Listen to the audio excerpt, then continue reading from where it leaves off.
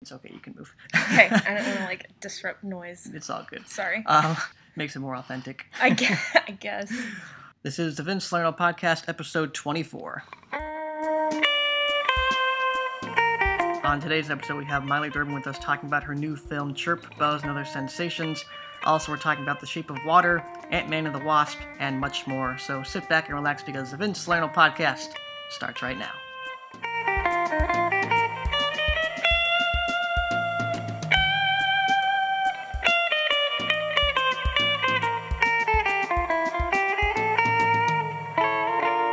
Welcome to the Vince Salerno Podcast, episode 24 on this Friday, August 4th, 2017. I'm your host, Vince Salerno, and I'm joined once again, first time in a while, by my special guest, Miley Durbin. Hi, everyone. Thanks for having me back after a year, it feels like. It's been a while, yeah. So what have you, obviously you've been up to a lot. I know what you've been up to. Right.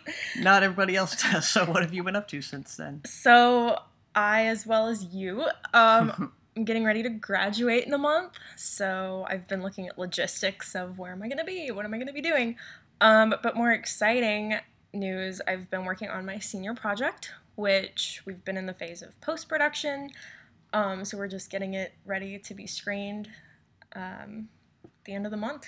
So yeah, that's what I've been up to. Yeah, pretty exciting. Very exciting, yeah. We had Gabe on here a couple weeks ago talking about it, and now we're going to get your side of the story. Yeah, I listened to it, and it's so crazy because he talked a lot about, the beginning stages of everything, and it was weird to, listen to it and think back and, wow, yeah, that is what happened. That's so crazy to think about, it really the was process. Such a long time ago getting ready to do that. Yeah, it was crazy. But it's been a lot of fun. I've been enjoying the process so far, so we're going to keep chugging along. Yeah. Well, we'll get into Chirp Buzz a little later as our topic of the week. First, let's get into our top 5 stories, starting off with number 1. This is an old story, but I want to talk about it, so shut up. The first trailer for Guillermo del Toro's new movie, The Shape of Water, was released. This movie is kind of like a Beauty and the Beast story set in the 50s. There's sea monsters. There's a girl who's a mute and falls in love with the sea monster. It's actually kind of cool. There's a lot of great blending of different elements, like music from that time, and she works at this government facility where they're working on top secret government inventions and stuff like that. That's where this monster is housed. But I can't remember who else is in it, but Michael Shannon, who was in Man of Steel. Now it's all coming back to me. Octavia Spencer, Sally Hawkins, Michael, I can't remember his last name for the life of me, but his first name is Michael, an actor in it. And then I think Doug Jones plays the sea monster who was in Del Toro's previous films like Hellboy.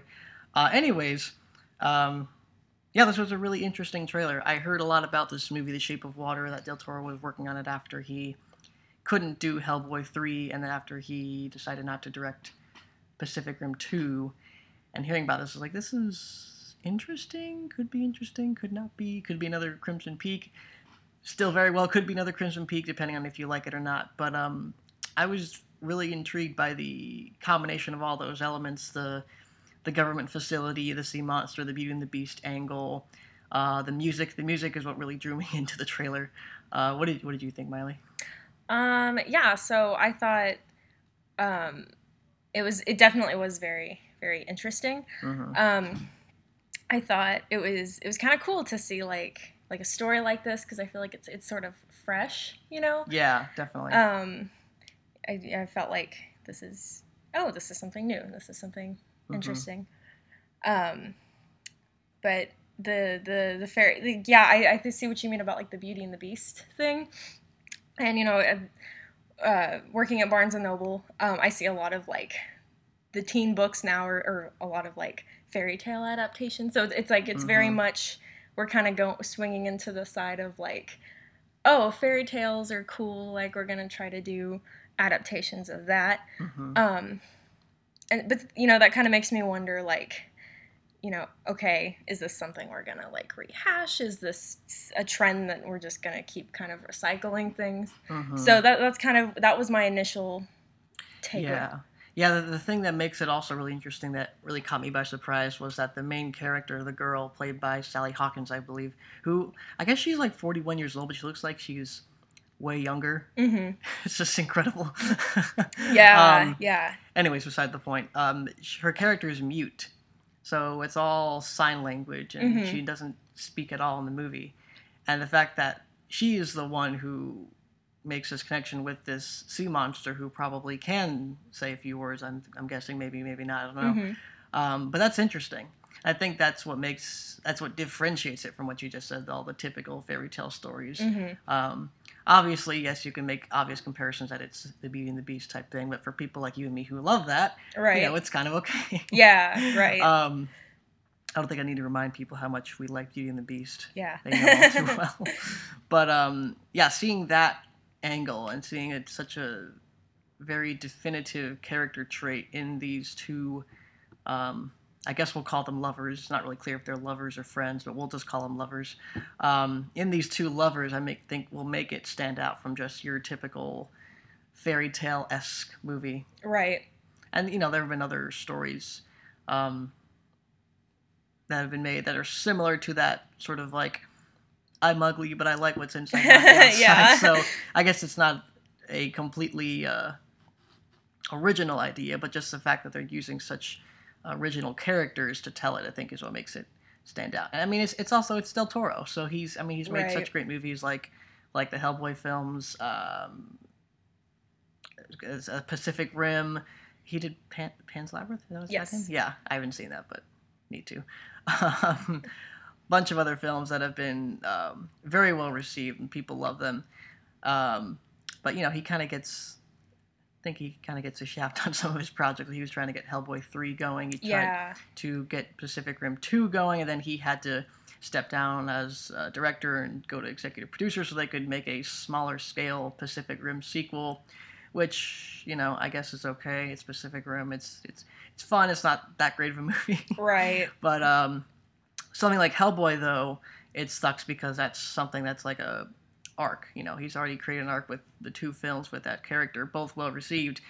You'd want to see him finish that story, but he wanted to make like $100-200 million movie, which studios aren't willing to invest in. So right. You just kind of have to bite the bullet, I guess. But yeah. Regardless, this movie looks fantastic, and I guess because it's so great and I'm so excited for it, I'm kind of glad that things turned out the way they did for him. So yeah. I mean, it's very, very different from like the other stuff he's made.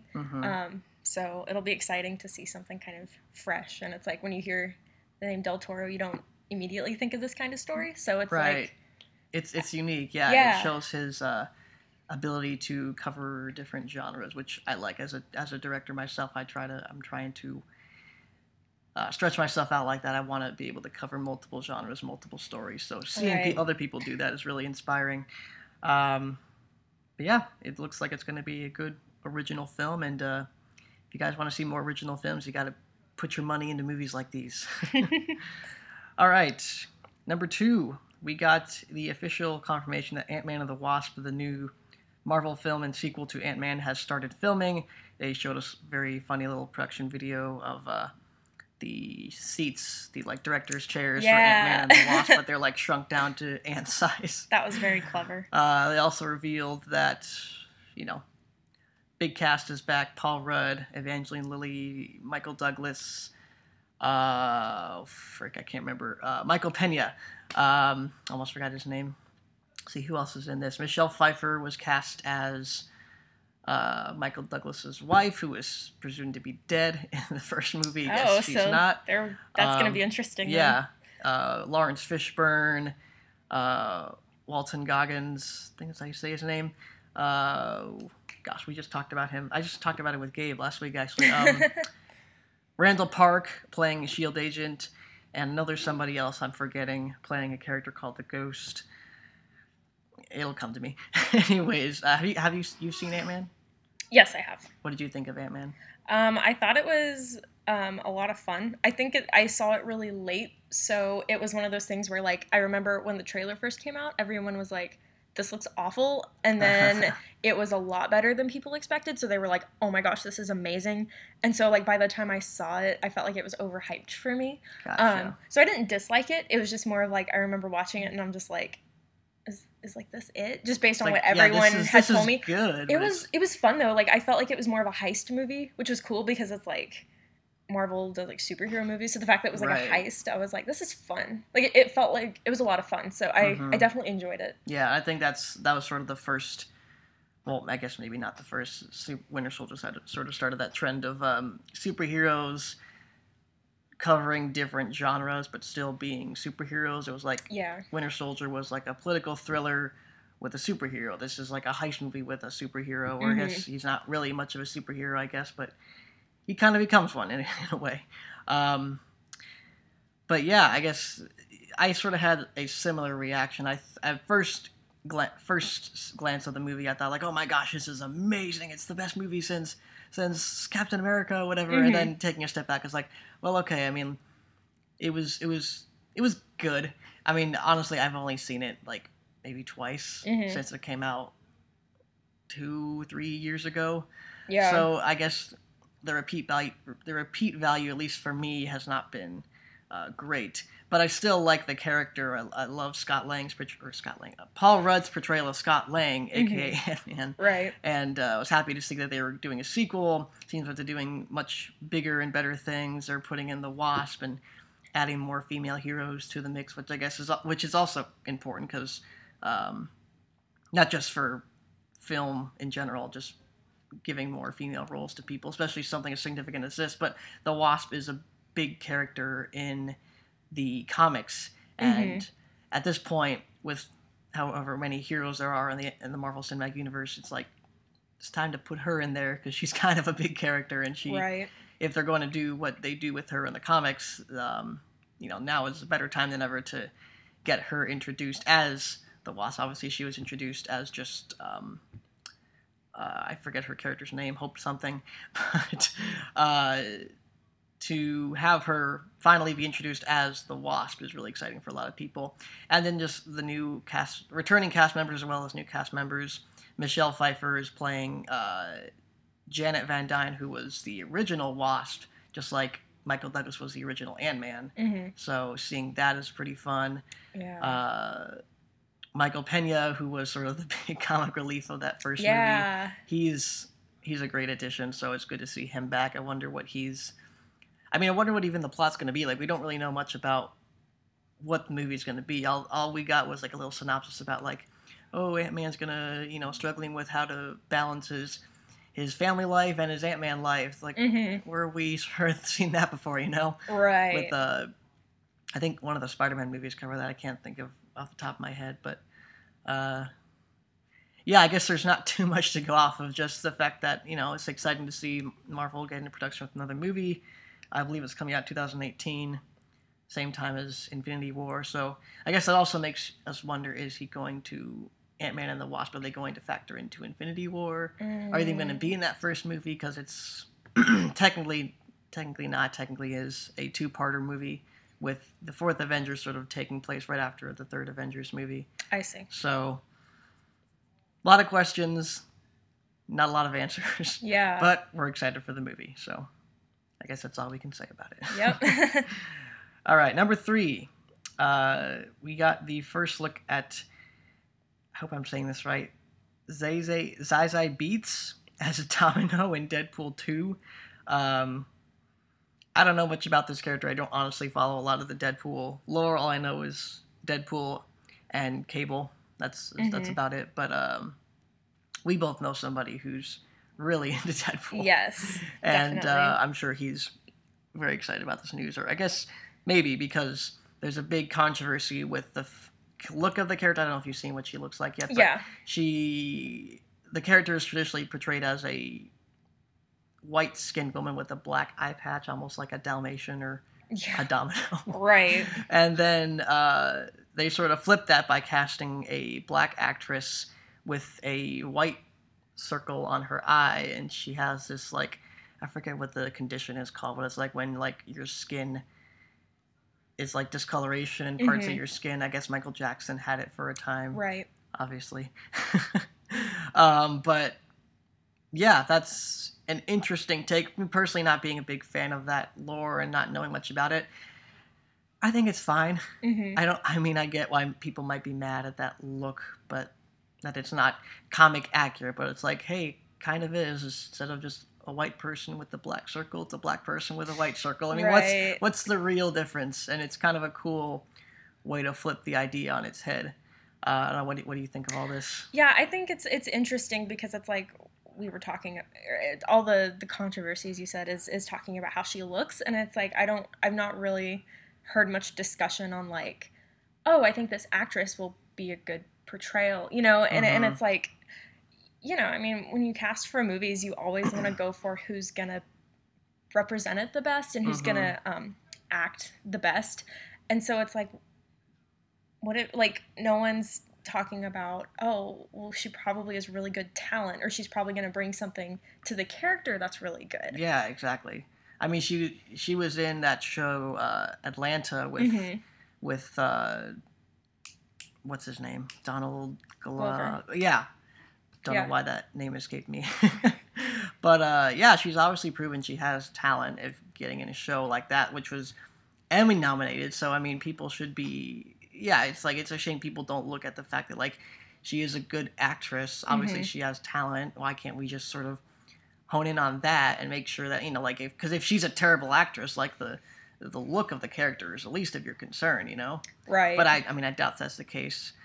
Right. Well, I I'm mean, I'm sure if I knew more about this character, if I had if I was in love with the Deadpool lore, as some people were, yeah. I would be like, this is terrible. What are they doing? But honestly, it's if the actress does a good job at portraying the character, that's all that really matters to me. Right. And I mean, honestly, like even if it so happens that she flops and she doesn't do a good job, I mean, I feel like the studio is still going to benefit from like getting this news of like, oh, like we have a black actress, and it's like I feel like that's what people are gonna pay attention to, Mm-hmm. and there's not really gonna be any focus on like the character herself. It's gonna be all about like, oh, representation, like, oh, you know, race. So Yeah. I mean, the fact that this has become such like a distracting point, it's like I'm Mm-hmm. not sure if that was like the best decision in like a studio Right. in the studio. Yeah. I mean, I agree with what you just said earlier about just like cast who's right for the role.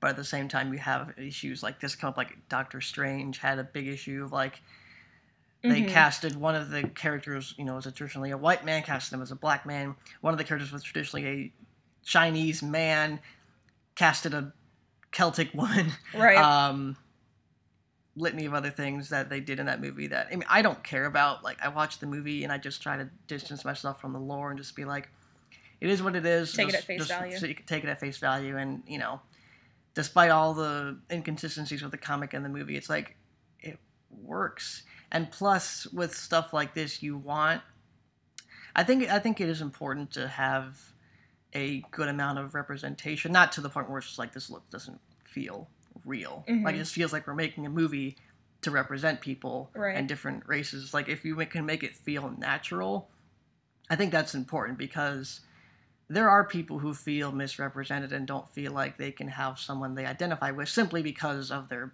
skin color. Right. Which I think you can identify with anybody regardless of your skin color. Mm-hmm. But that is an issue, and I think the fact that these studios are at least considering that and taking the whole race thing out of question, just be like, let's just cast whoever is right for the role, regardless of their skin color or whatever their ethnicity or whatever. Just let's cast who's right for the role, and I'm a firm believer in that. And if Zazie Beetz is right for the role, then who are we to say otherwise? Right. So we'll wait and see, but I'm okay with the look. I'm sure other people aren't. Yeah.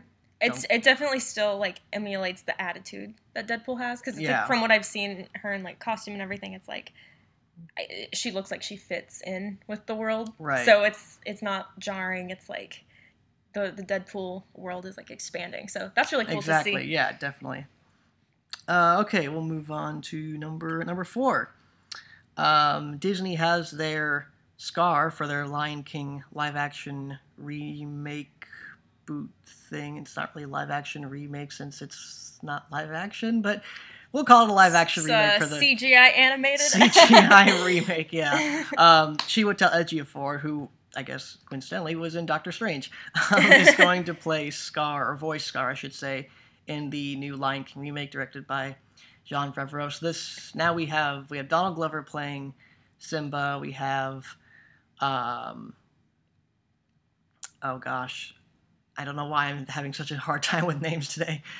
He played Mufasa in the original movie. James Earl Jones is playing Scar. We have Pumbaa being played by Seth Rogen. I don't remember who's playing Timon. Beyonce might play Nala. That's kind of weird. And now we have Chiwetel Ejiofor playing. And John Oliver is playing Zazu the bird, and then we have Scar being played by Chiwetel Ejiofor. So this is shaping up to be a pretty impressive cast. Yeah. I know we keep talking about race and stuff, but again, another person of color added to the cast, which it seems like that's what most of the cast consists of. Mm-hmm. This show is about race. That was one of the big taglines we had with Gabe. Yeah. I did hear about that. Chirp just has a way with race, you know? Yeah, we sure do. Look at us. Anyways, he's a great actor. I've been a big fan of him way before he was in Doctor Strange, or before he got the Oscar for 12 Years a Slave. Yeah. So I'm really excited about this casting. I think initially I think they announced, or it was a rumor going around that Hugh Jackman was going to play Scar, and that got me excited as well, because it's Hugh Jackman. Mm-hmm. But this, not only does it make more sense, it also just kind of, I don't know, feels right. He has played very menacing anti-hero type roles before, so I think this sort of fits his, I don't want to say he's being typecasted, but he kind of is, but it fits what he's been able to do in the past. I mean, have you seen a lot of his work, or I have familiar not. with it? I haven't, but I mean, I've heard great things about 12 Years a Slave, so I mean, I think if you've got talent like that, I have a lot of faith in it. Yeah. Oscar nominations, wins usually help. I mean, look where it got Brie Larson. Exactly. She was like, I keep bringing that story up. She was like, doing small scale films. Not very many people knew who she was.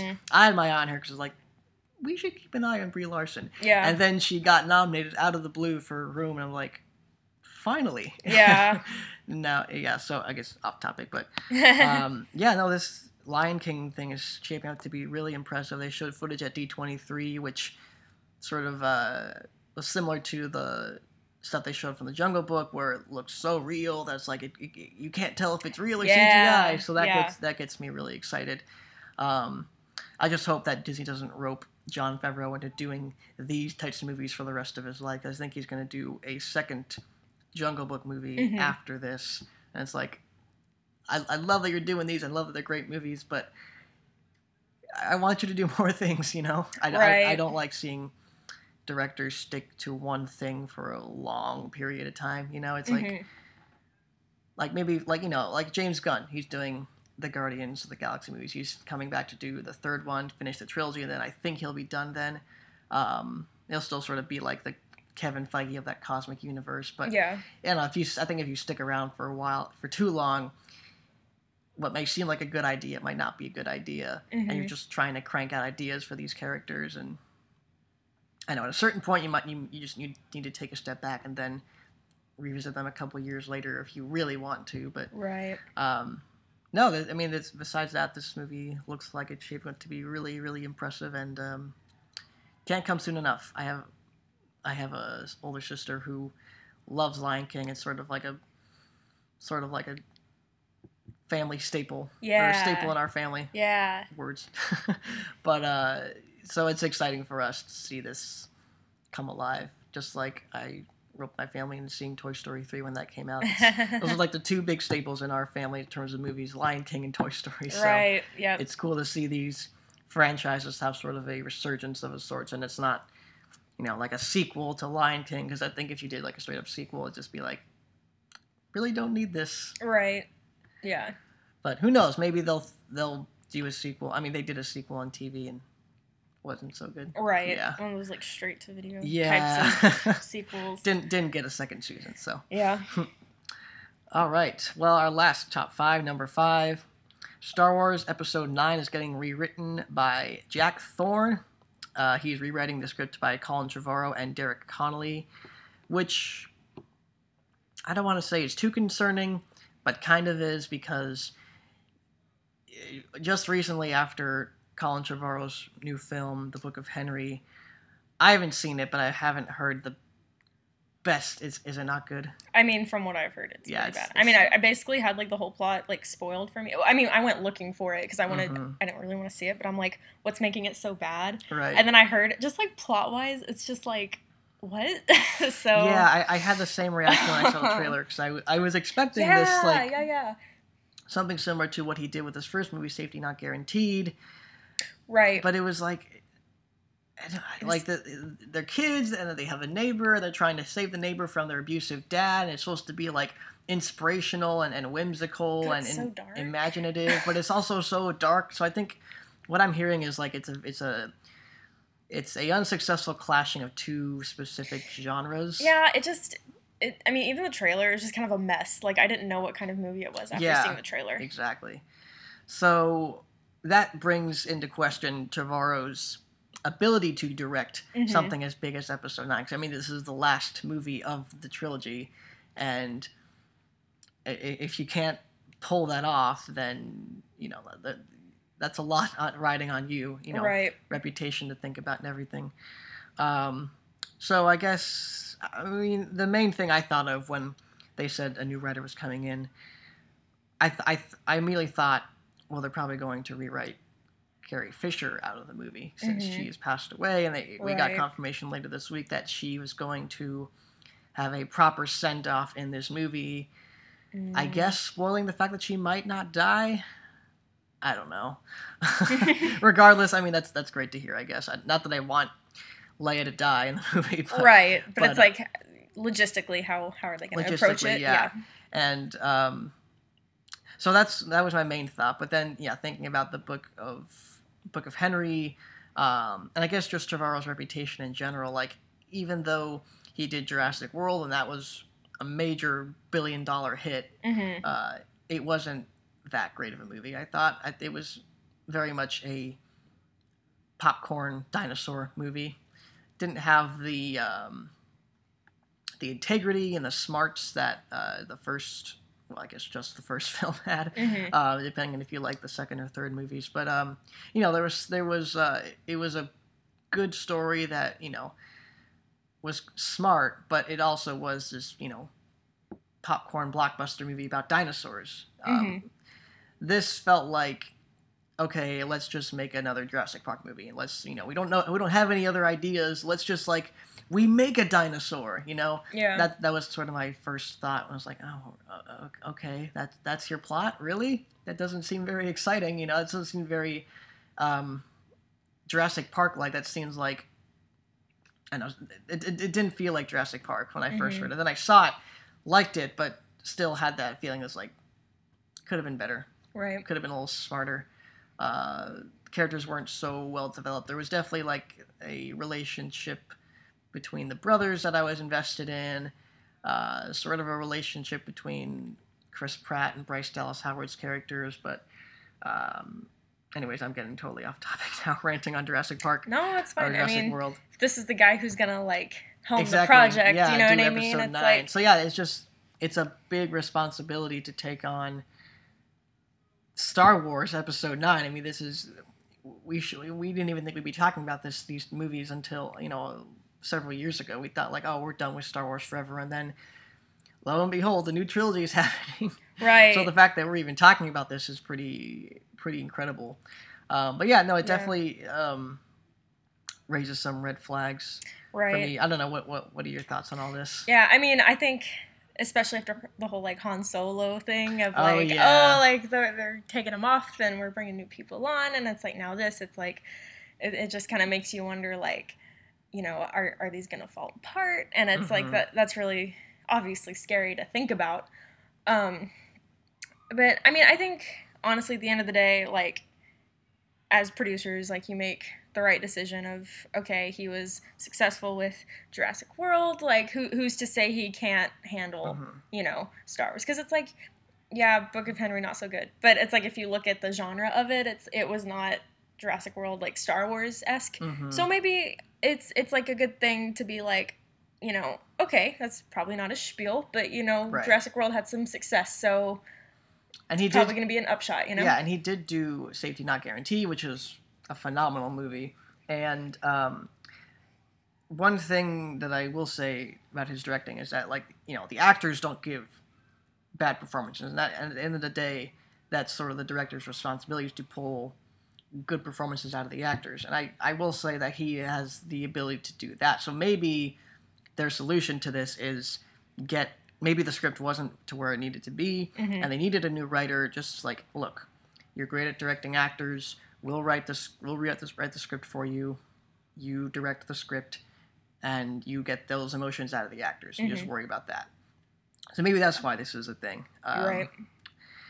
There's a litany of reasons why this could be a thing, but Right. I know I'm not as worried as I am for like Han Solo, because at this point, me personally, I think those spin-off films have a reputation to be not as well received. I mean, Rogue One, I've had people say it's a masterpiece, best Star Wars movie ever. Me personally, I did not think it was that great, and I think the reshoots devolved what the movie could have been and what it was marketed as. Yeah. And I was really riding on. I liked what I saw from those first trailers, and seeing the movie as it was, it felt very toned down. It feels like Disney is sort of even with the whole Phil Lord Chris Miller thing, it feels like Disney is scared to take a chance on making these spin-off movies different. And that's the only reason I was behind the spin-offs, is because, like, okay, as long as the saga films feel like the Star Wars classic stuff that we love, and the spin-offs feel like,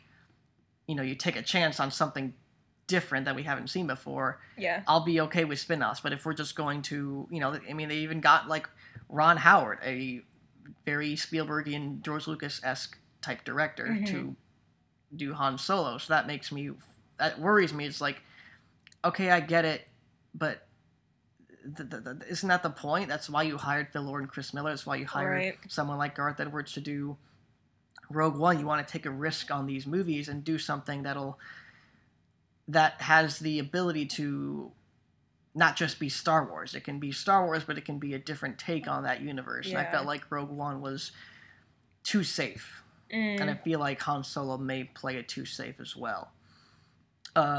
Too Star Wars. Too Star Wars, yeah, exactly. I mean, me being a big fan, it's like, why am I complaining? But we'll see. So yeah, I guess in conclusion to that, I'm more worried about the spin-offs than I am the actual episodes, because we haven't heard a thing about, like, oh, Rian Johnson, the editing for Last Jedi looks too good. Well, we might need to get another editor or something. It's like, there's nothing coming out of that. Yeah, like I think everybody is really happy with The Last Jedi, how that's shaping up. I think he's happy with it too. So yeah, we'll see. I mean, I don't know Jack Thorne's credits, what he's written before, but sure, yeah, Disney, if Lucasfilm wants to have him rewrite the script, at this point we don't know what episode 9 is going to look like or what episode 8 is, so we'll only know for sure what's going to happen until we see episode 8, so we shall find out. All right, well, that was our top 5 running down the list again. That was the first trailer for The Shape of Water. Ant-Man and the Wasp starts filming. Zazie Beetz as Domino in Deadpool 2. Chiwetel Ejiofor playing Scar in The Lion King remake. And Star Wars 9 gets rewritten by Jack Thorne. And now we move on to our topic of the week.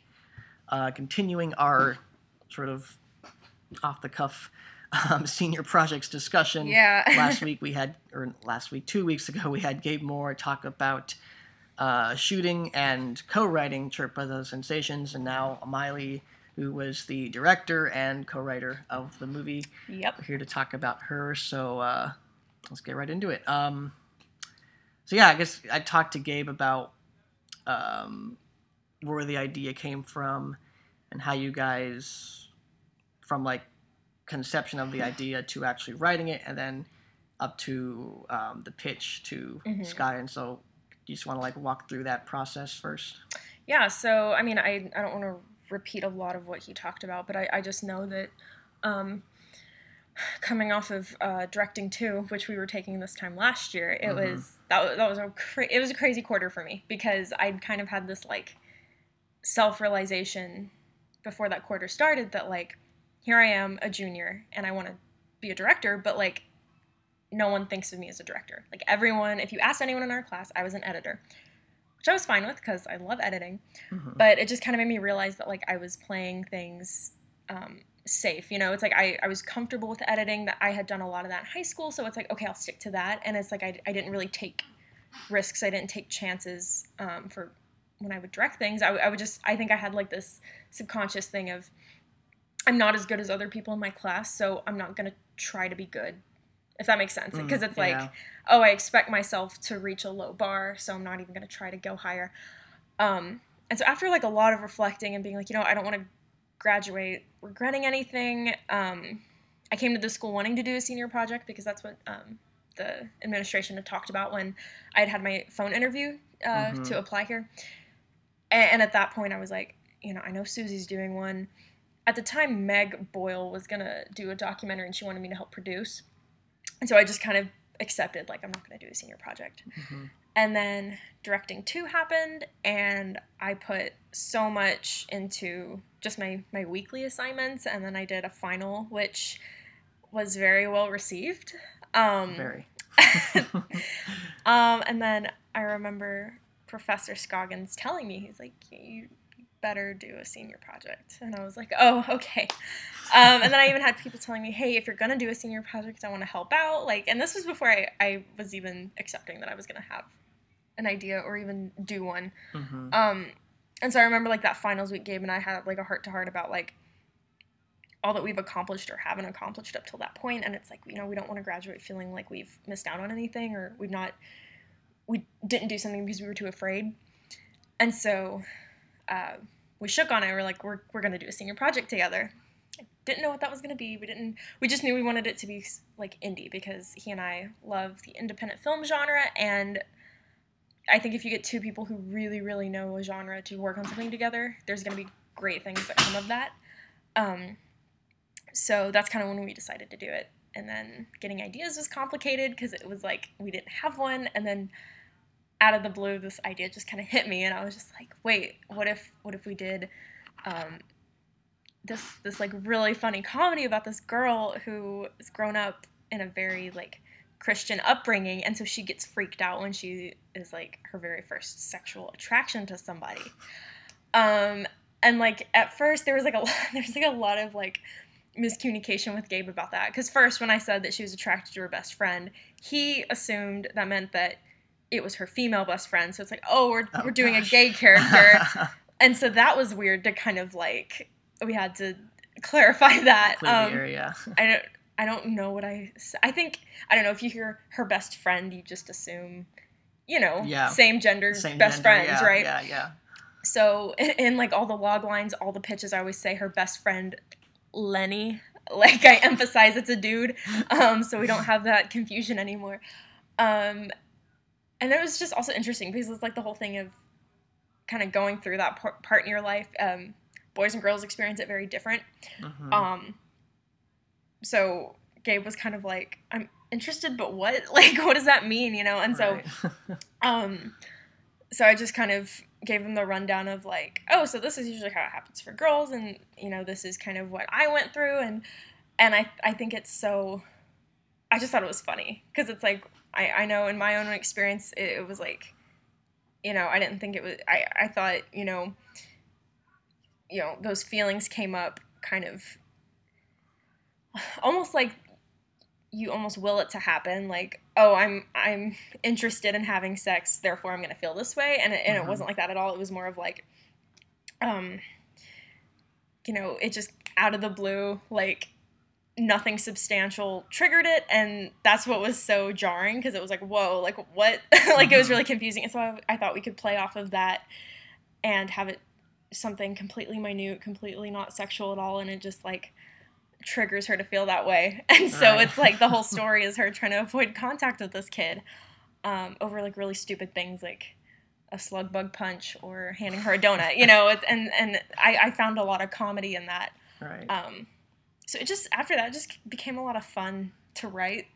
Um, it's so funny because it's like as time went on, I didn't feel like we had been working on it for so long, because it's like Gabe's one of my best friends, and it's like our meetings felt like us hanging out and brainstorming, and it genuinely, it feels like something that's genuinely from the both of us. Like there are lines or there are ideas in the movie where I'll be like, oh, Gabe, that was really great. Like, that was a great line. And he's just like, no, I'm pretty sure you wrote that line. And it's like, we can't separate it anymore.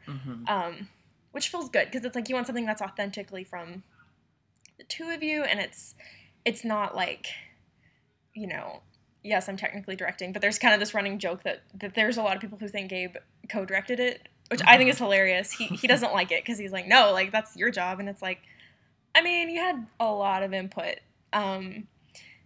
You know, any creative decision I would have to make or change, I didn't feel comfortable doing it without getting his advice first, or kind of his input. Right. And that's cool, because it makes it something special, because it's like, if either one of us was out of the picture, this movie wouldn't have happened.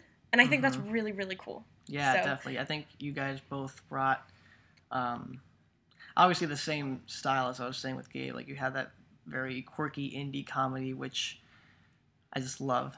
Yeah. It's a great style. I'm glad you guys chose to use that style to tell the story, because it really makes it unique. And I think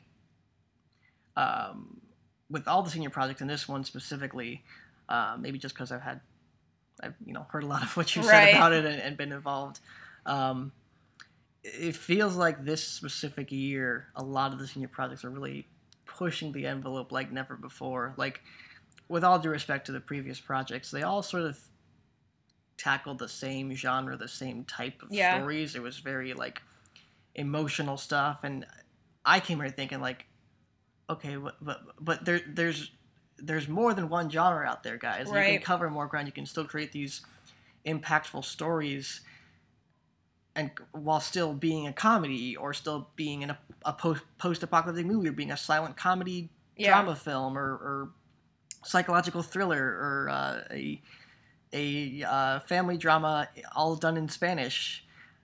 So I'm really, really impressed with our class this year, and that we've been able to see what's been done before and think, we can do better. Like, there's more to this, and I hope for future classes that's what their mentality is. Because, I mean, obviously the drama genre has potential, and it's a great genre where great stories are told.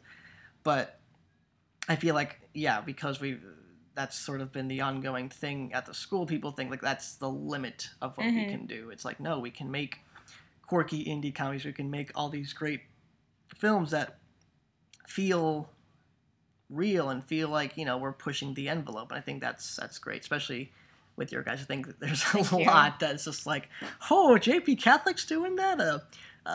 Initially it's like, what is it's about sex? It's like, well, no, it's not about sex. I mean, it kind of is, but not really. It's so funny. We were talking about how I think Gabe said it's the most innocent movie about sex you can make, because I'm like, no one even kisses in our movie. Like, nothing graphic at all happens at all. It's literally just topics. Right. And I think there's a cuss word in there, maybe.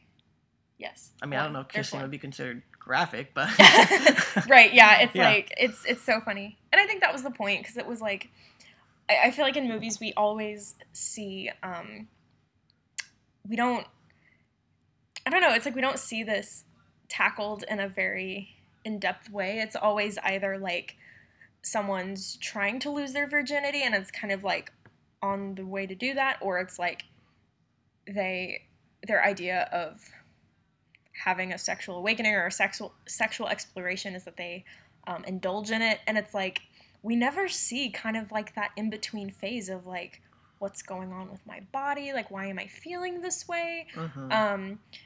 Does what I'm feeling in my body match kind of what I feel in my heart or even in my head? And it's like, people ask those questions, and it's really, it's hard and it's weird, because it's like you want everything to kind of line up, and you start second guessing a lot when they don't. And so I think I always go into like wanting to make a story of like what have I not seen before? What have I not like seen in movies before, talked about or explored and dove into? And I think that this is a side of the coming of age story that I've never seen, because I think it's hard to believe. It's hard for me to believe, even when you do have the message of like you shouldn't indulge in sexual desires. It's still mapped out in a way that you have a character who does indulge and then realizes it's wrong. But I have a hard time believing that everyone goes from point A to Z that quick. It's like there's so many in between steps, and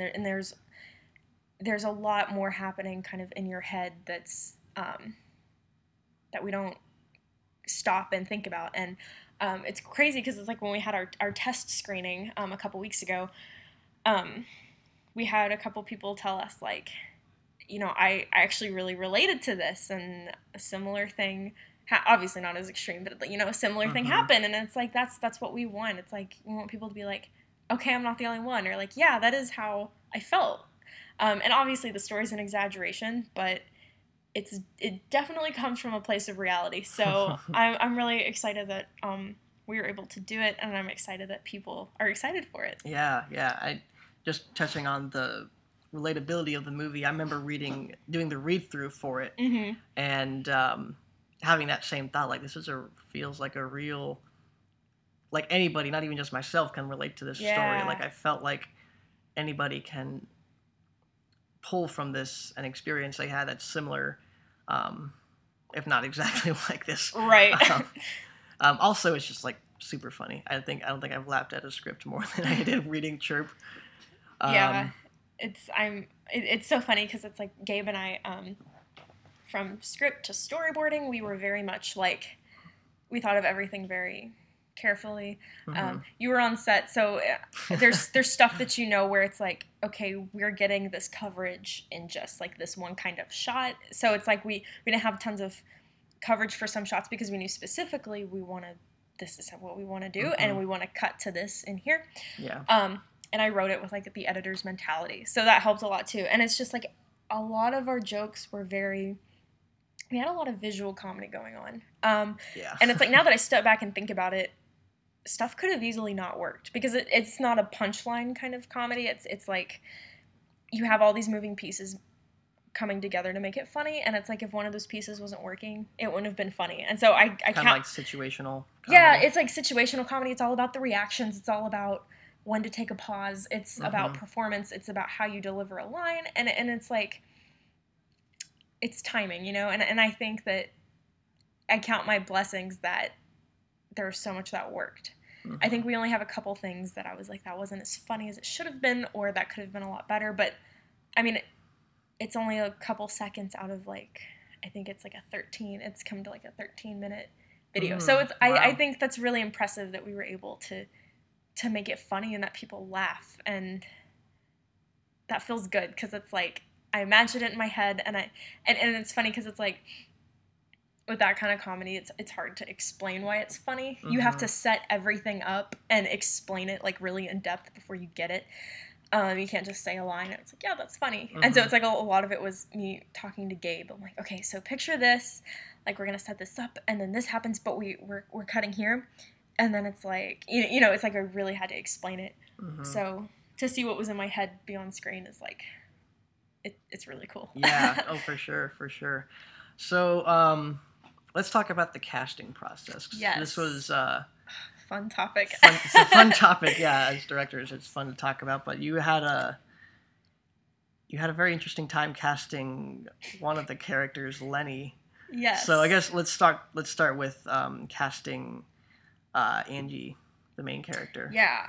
So I mean, the casting process, honestly, it was a lot of fun. I remember waking up at like 4:30 in the morning to catch a train to Oceanside to like take a bus to LA, and it was me and Gabe. I think we spent like 18 hours together that day. Oh wow. Yeah, I'm lucky that he's my friend, because I don't think anyone else would have like spent 18 hours with me. Oh. You know, I'm just kidding. I know I have friends. But no, it was definitely one of those things where it's like you're stuck together on a bus for like 5 hours total. You know, it was crazy. But it was like an all-day casting thing. And we were excited because our casting director said, hey, like we have a good number of people lined up. And so we had a lot of people come in for the sex addict support group, which we're kind of surprised about. But then it's like, if you think about it, they had so much fun auditioning, and those were actually really hard parts to cast because we had such good actors, and it's like we could see multiple people playing these roles. And so that was a lot of fun. And then, of course, we did not get as many Angies. And even the ones we did, it was like, okay, I can like see it, but it wasn't anyone that came in and was like, just grab me.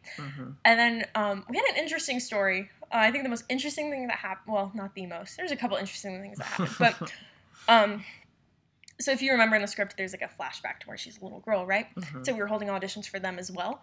So our casting director comes in with these two little kids, boy and girl, about 12. And she's like, so they're here to read for Angie and Lenny. And Gabe and I kind of look at each other like, what? Like, these are these little kids, and I'm thinking, oh, she's for the young Angie. Nope, like, they were auditioning for, like, the leads. And we couldn't turn them away because they had a whole scene memorized. And they blocked it out and everything, and I was, like, really impressed. And I was just like, whoa. And they did a good job for, 12-year-olds. But I was just like, no, like, you're too young. Right. So that was the only Lenny we got that day. And so I was just like, oh, kind of, it's. But I mean, if you think about it, he's not the most attractive character you'd want to play. So I mean, I'm not that surprised. But yeah, I remember coming in. Our casting director let us go get lunch, and she was like, "Yeah, I'll hold down the fort. I can record stuff for you guys. It's fine." And so we were getting lunch, and we were coming back, and it was like towards the end of the day. And it was like within our last hour of casting, Eve walks in. And just her look, first of all, I was just like, oh my gosh, I got so excited. And then I heard her talk, and there was just something about her voice that I was just like, that's her. And then she gave such a good performance. Like, her audition was amazing. It's one of those things where it's like Scoggin says, like, the eyes have it. It's like she did this thing with, like, you could see it in her eyes, like the emotion was there. Yeah. And honestly, I think that's what love at first sight feels like. Because I like, she walked in the room and I was like, there's Angie.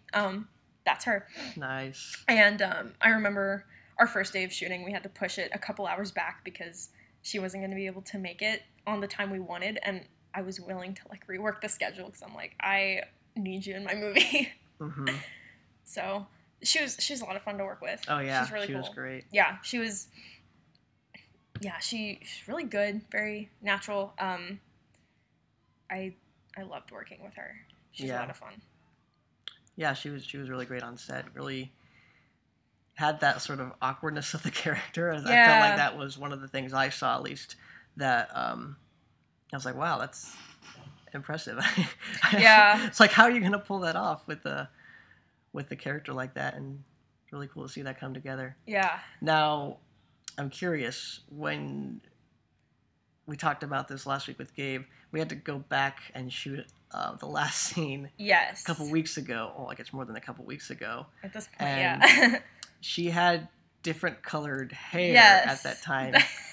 How did you guys react to that? And how are you guys working around that? Well, so the reshoot itself caused me to have a long list of reasons to be anxious and worried, and I don't think I had time for one more. I was just like, you know what? I can't do anything about this. And I knew that there was got to be some way to color correct it. But even just watching it, like, because it's been edited and everything, it really does, because they had, like, a light overhead. It really does look like just a highlight in her hair, because she's not really been in that lighting setup before. So it's not as jarring on film as much as it was in person. Gotcha. Yeah. That's good. Yeah. Let's talk about casting Lenny. Yes. Okay. Everyone's favorite part. Yeah. My favorite part. So Nick Aleo, who plays Lenny, he's a really good friend of mine. He was one of the people I sent out the script to for notes. And he told me when he read it, him and Preston were having fun with it, and they were just doing it in these like weird voices and everything. And then he told me that he was giving Lenny like a really, really funny like voice when he was reading it out loud. And I was joking, and I was like, "Oh, like you show up to the audition for Lenny." And he's like, "Maybe I will." And then it was kind of like a half joking thing. And he asked me like as we got closer to casting, he's like, "Did you actually want me to audition?" And I'm like, "I think it'd be fun, you know, because I know Nick even though he's not an acting student, he's very talented at acting. Mm-hmm. I thought it'd be fun to have him in the mix, you know, why not?"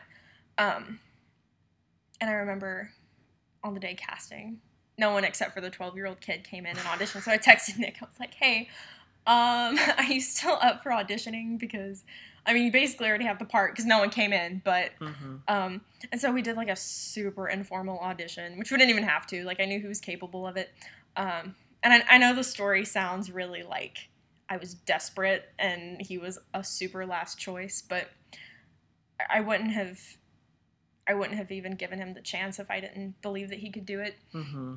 And now I could not picture anyone else playing Lenny. I think he brought something that's very it makes you really love the character of Lenny, you know, and I think we spent so much time on you know the scenes, and you know Nick was always wanting to do stuff like one-on-one, and we would play with things. He'd be like, "Do you want me to say this more this way, or how about this way?" And I was like, "Well, let's try both." Mm-hmm. And he treated Lenny like a character and not like a cartoon, you know, because mm-hmm. I mean, it's easy.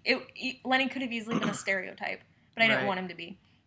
And I think Nick treated him like an actual character, and we worked really hard to give him little tics that, again, didn't make him seem like a caricature, but a character. And of course, I have to give a huge shout out to my entire art department, Lexi Lovetier, who, like, 2 nights before was like, "Hey, I was just reading the script, and I noticed he had braces, and so I didn't know if you still wanted, so I just, like, you know, threw this together." And she made, like, mock braces out of, like, earring backings and wire. And Nick and I had tried before looking up ways to do fake braces, but everything was unsafe. Mm-hmm. And so I'm like, "Okay, I don't want to endanger you. It's not that big of a deal. We won't do it." Mm-hmm. And then Lexi just found a way to make the braces work, and it just tied everything together. So it's like you see him now, and it's not Nick, you know, it's Lenny. Right. And I think that was something that Gabe and I were worried about, because we wanted him, we didn't want people to watch it and be like, "Oh, it's Nick," and be taken out. Mm-hmm. And we know to some extent it's going to happen, but it's like, I think just objectively, Nick did such a good job. Like, he was Lenny, and there's all these like little things he would do, and he would add to it, or he would be like, "Hey, like, could I do this?" You know, and mm-hmm. It was great, and I think Lenny as a character was something I was really excited to kind of, you know, write and do and like figure out, because when I initially pitched the idea, I told people like, "Oh, kind of there's like a punchline that he like, she's like attracted to him sexually, but he's like not sexy at all." Mm-hmm. And that would always throw people off. They'd be like, "Well, I think he should be attractive a little bit. Like, that doesn't make sense. Like, that's confusing." And I'd be like, "No, like, that's what makes it funny." And then there's also the point of, like, everyone has their preferences, you know what I mean? Right. And I definitely would say I drew inspiration from Polly Bleeker in Juno, because initially you find out like she's pregnant by this kid, and it's kind of like joke, but then it's like you realize as you're watching the movie, like, oh, like he's taken serious as a love interest. Mm-hmm. And I think at the wee age of 14, when I watched that, I was very much like I walked away with something of like, wow, I'd never seen that before. Mm-hmm. So Lenny was a fun character, because there was a lot of people who I could tell were kind of like confused by it, or like they wanted him to be kind of the stereotypical like cool kid in the class, or not that they wanted him to be, but that's what they expected. Mm-hmm. And I think that's why I made that decision, because it's like, it's not what you expect. Yeah. But I mean, it's not hard to love Lenny, because Nick just does such a good job with him, and he's so sweet, he's adorable, he's so funny. Like it's like every time he's on screen, mm-hmm. it's incredible. So I loved working with him, just from director to actor. He was great to work with. Him and Eve had great chemistry. I tried this thing that where I've heard that the directors will do things with like their actors who have a specific dynamic is they'll try to set up a situation in real life to help influence that. So like I heard the director of the real life Cinderella or the live action Cinderella, when the prince and Cinderella first meet, it's like a specific scene in the movie, and the director kept the actors. They didn't want them to talk at all until they filmed that scene, and so it comes across authentic. And so I did something like that in Rubber Gut with Leah and Irina, our actress who played the mom. I didn't have them talk to each other at all until they started shooting, just kind of give that awkward like tension. And so I had Nick and Eve exchange phone numbers. And I was like, this could either be great or this could be super awkward and we could just forget about it tomorrow. But he told me they hit it off and they like had a lot in common, and they like by the time they were on set, they were like good friends. And I think that really influenced their chemistry because they definitely sell the friendship on screen. That's cool. Yeah. Yeah, I think the little things that you put into the character, like the braces and the over-tucked shirt, and the fact that he wasn't wearing, Nick wears glasses, the fact that he wasn't wearing glasses and stuff, and I think all that came together to really bring him to life. And also Nick's performance was great, and I felt that he wasn't a caricature. It's like, I think I've seen this person before in my life, one point or another. But yeah, they both of them did a fantastic job, and you did a great job directing them. Thank you. And yeah, going off of that and the whole thing about having them chat over Facebook until they got on set. Have you sort of established like a specific style of directing, or like what things do you as a director like to do on set, or how does your work ethic work as a director? Yeah, so this was actually a huge thing I learned filming my Directing 2 final, because I didn't have time to talk with the actors until like the day of. So a lot of our workflow would be, because my team, first of all, was like super efficient. So I'm like, okay, you set up the shot, I'm going to go talk with actors. And it's like, I would be done talking with actors and they're just like sitting around on their phones because they've been set up for like 15 minutes and just waiting on me, right? And so after that experience, I was like, okay, I need to talk to actors before so you can get on set, and it's like you can just kind of go through your day. It makes things a lot easier. You're not taking time out of setups. You can get through so much more just talking to them beforehand. And so I made an effort to reach out to all the key actors and work with them. I had a Skype call with Jasmine Wright, who played Margot, the leader of the support group. We ran through some of her lines. She gave me some questions, feedback. With Eve, she'd sent me an email of like 20 questions about Angie's character. Some of them I didn't even know, and I was just like, oh, dang, okay. And then with Nick, I had the luxury of like taking 3 hours out of like a Friday and just working with him. So I would definitely say a huge takeaway from what I did in Directing 2 is like working with actors beforehand, because it gives you a chance to play with things and to have fun and to like experiment and be like, hey, do you want it more this way, or do you want it more like that? Or does that line feel awkward? Like, what would feel more natural to say? Like, try saying that. And it's like, if they have certain scenes down more than others, you can work on the ones that are more difficult. You can also create things that you can reference back to. So it's like, if you establish something like, say it kind of like this, or if you reference something kind of just between the two of you, you can reference that on set and they just know exactly what you're talking about. Like, hey, remember how we talked about this? Like, try implementing that.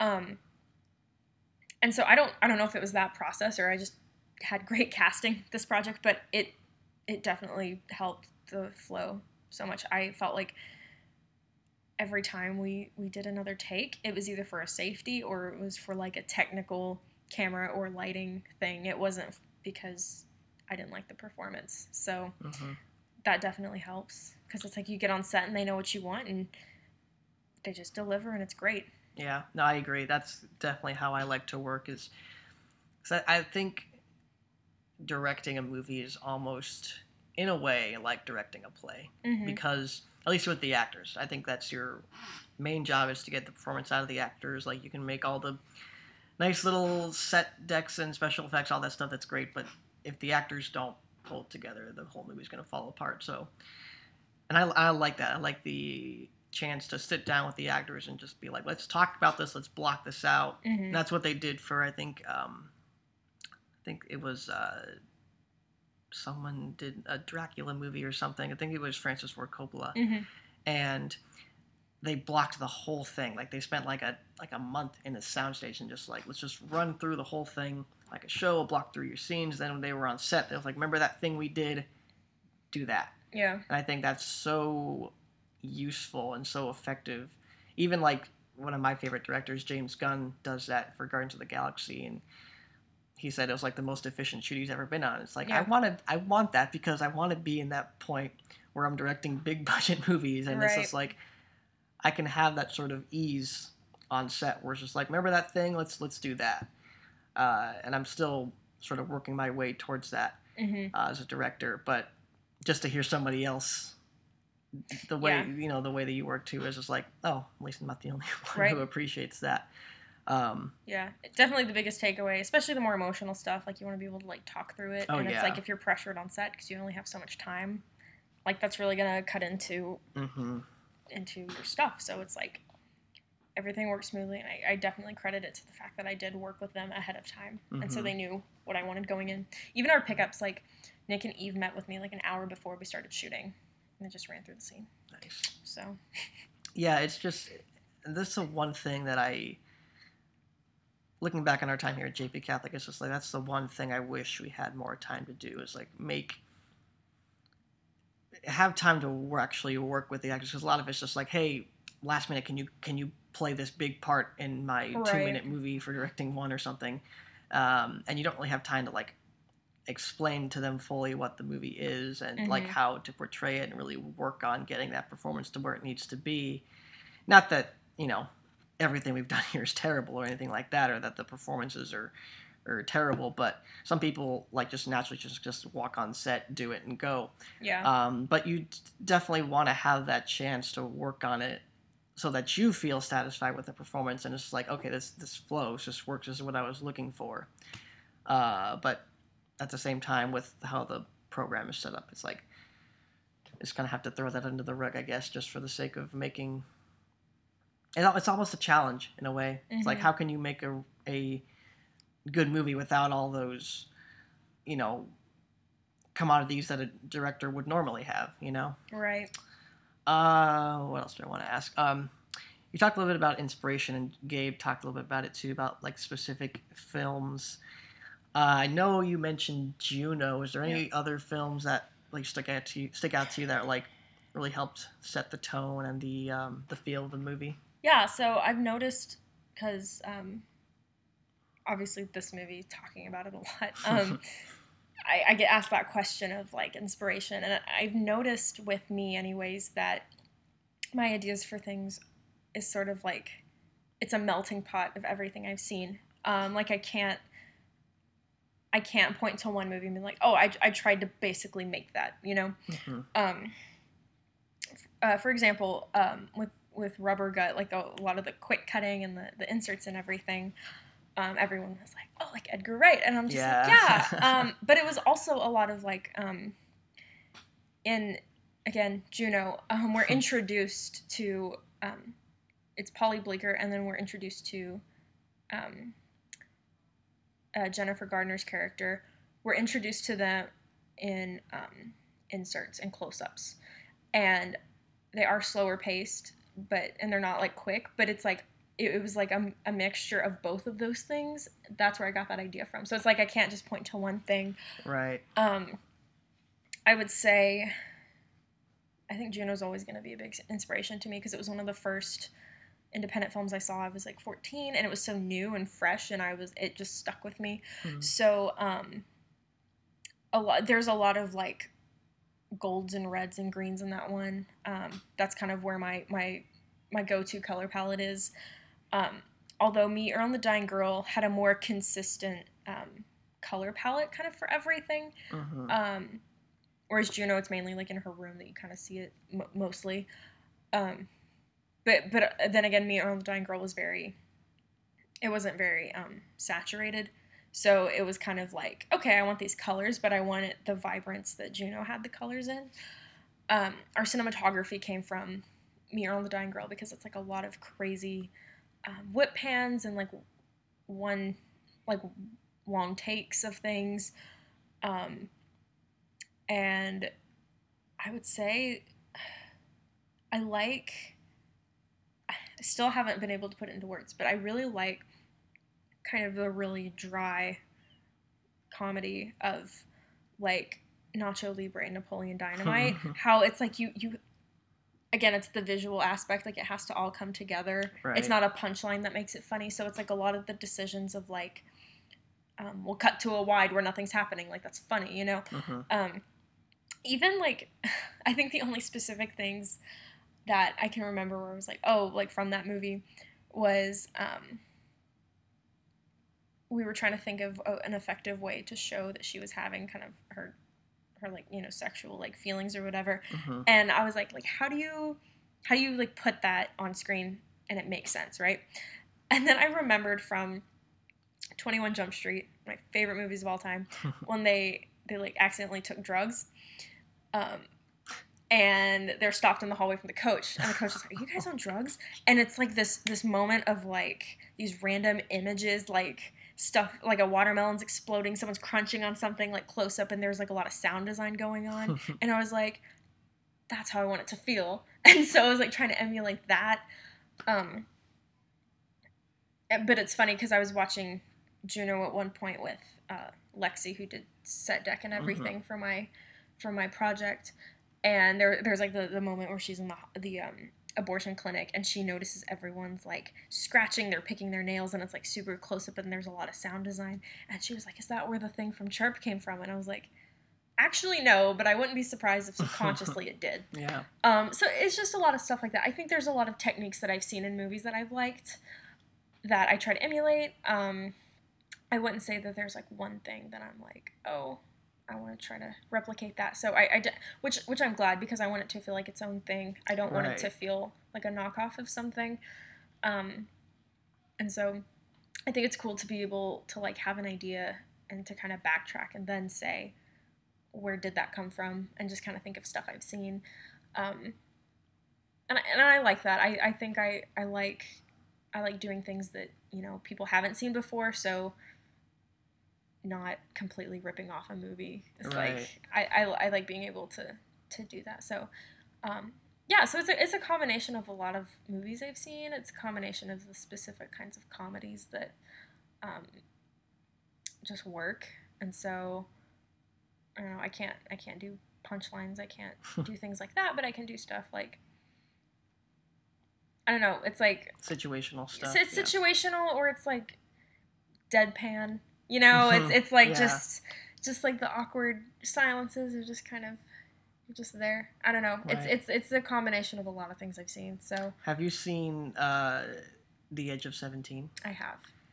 That I didn't see that movie until after we shot Chirp. And I saw that and I'm like, this kind of, I don't want to say it feels like Church, but it just kind of feels like the same caliber of movie. And I was curious if you had seen that, and maybe that had inspired some things, or if you really pulled from that, or I can't. If not at all. I know we started developing it as it was coming out, so I hadn't seen it prior to.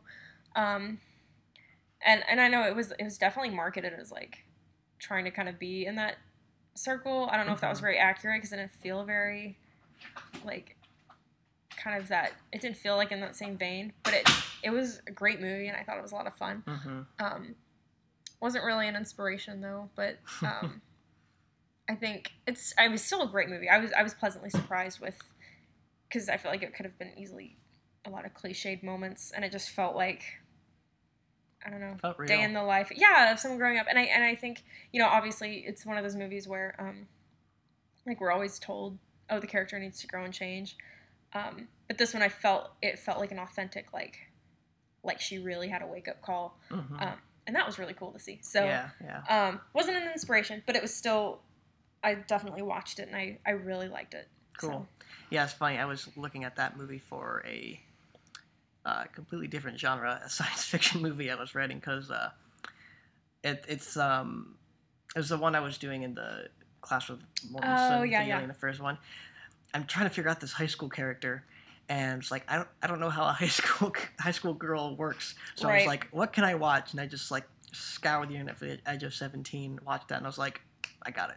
Yeah. I got it. So it's weird how movies like that you don't think would influence like a science fiction movie of that caliber. So, anyways, that's cool. We're getting off topic. But last thing to sort of wrap this all up. Any other last remarks you want to leave people with before we all see the? Well, most of us see the film. Jeez, I don't know. It's been fun.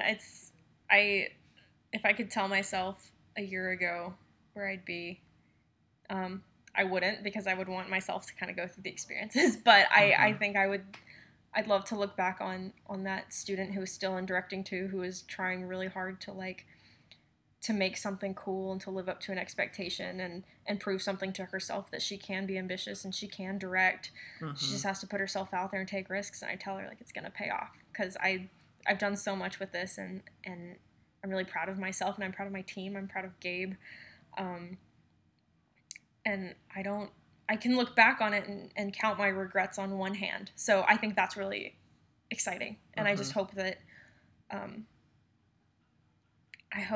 we get, as many laughs at the actual screening as we did on the test screening, because it's cool to hear people react positively to something you did and something you believe in, and it just kind of goes to show that, like, I hit all the right notes. So I'm proud of it. Everyone listening who helped on it, you should be proud of it. Everyone who can see it, please come see it. It's going to be a lot of fun. Here's a better question than that one. Okay, no worries. Looking back at this and looking to sort of the future after Chirp, what are what are you hoping to do after this? Like, is this going to lead into directing more things in this style? Is this sort of like you cementing these are the films that to expect from Miley D. Durbin? It's funny. I've really wanted to do drama. I didn't really think I was funny enough to do comedy, so I've kind of stumbled into this genre.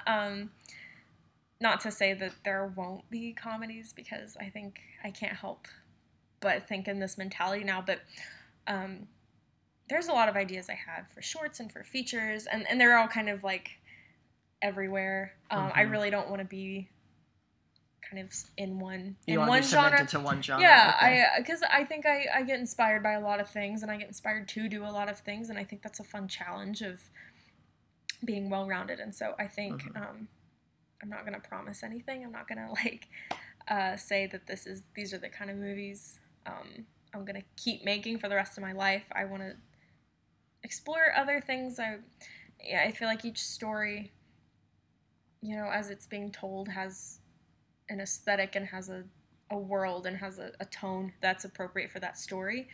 And not everything is supposed to be told in a comedic way, just as not everything is most effective told in a dramatic way. So I just want to keep telling stories in whatever shape or form those come in. So. Cool. Well, yeah, I mean, having been brought onto the core team, having read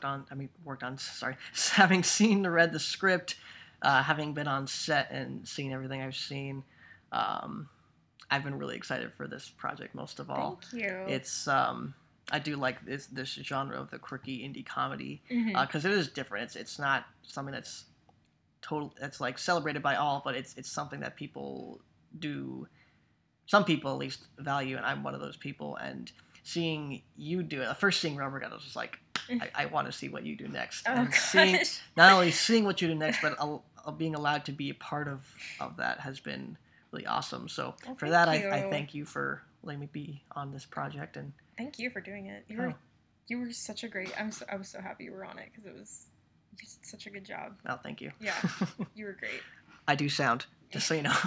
And that's not like that's a hard job to do. Every time I'm watching a rough cut with Mary, like she always says, the sound is so clean, like it's so beautiful. Oh man, that makes me so happy. Yeah, we've not had like any issues with sound like at all. So wonderful. That's wonderful. A big testament, and that's Scoggins' big thing. He's like, watch out for sound. That's what's gonna keep you from being in the screening. Yeah, and so exactly. it's like it's definitely an important job that not a lot of people can excel at. So well, thank you. Yeah, of course. Of course, this isn't about me. This is about Chirp. So. Yeah, I think you all need to be. I know I've been saying this time and time again. I talk about Chirp when you guys aren't on air, so look forward for Chirp because it's going to be a great film. And I don't know when you guys are going to see it. Probably not for a while, but trust me when I say it is a fantastic movie. It's going to be a fantastic movie, and look forward to it. And that was our topic of the week. Again, I don't have a shout out. I'm just gonna go default from what I did last week and shout out all the senior projects. Of course, we had Gabe Miley on now from Chirp Buzz. We're going to try to get Preston from ARC and JJ from ARC. We're going to try to get Susie Duenas from La Oportunidad, Andrew Carlisi from Within, and Claire McKay, my co-director from Windfall Rising. Shout out to all you guys, senior projects. Hope they're all working out well. I can say Windfall is turning out really well. So that's awesome. Yeah. That's good. Miley, thank you for being on the show again. Thanks for asking me to be on the show. Yeah, probably the last time for a while, but right. We'll do it again. Yeah, eventually. Eventually. Where can the people find you online, or Twitter, or Facebook, Instagram, stuff like that? I'm at Miley Durbin on Twitter, and I don't have an Instagram. Sorry. That's okay. I'm not a cinematographer. I don't take cool pictures. But I'm on Twitter. Your Twitter's pretty great. I get a kick out of your Twitter. You and Elizabeth and Susie and It's Gabe. just us quoting each other. But I'm glad you get a kick out of it. It brings a smile to my face, brightens my day. Good. All right. Well, thank you all for watching episode 24 with the Vince Lerner podcast. Hope you enjoyed it. If you did, hit the like button, subscribe to my YouTube channel. You can check out my short films, trailer reactions, and more episodes of the Vince Lerner podcast. Next week is episode 25. I don't know who's going to be on there, but 25 episodes, and I've been doing this for almost over a year, so pretty exciting. And, okay. All right, thank you all for watching. Have a great day, weekend, whenever you're watching us. Have a great day. God bless, and peace out.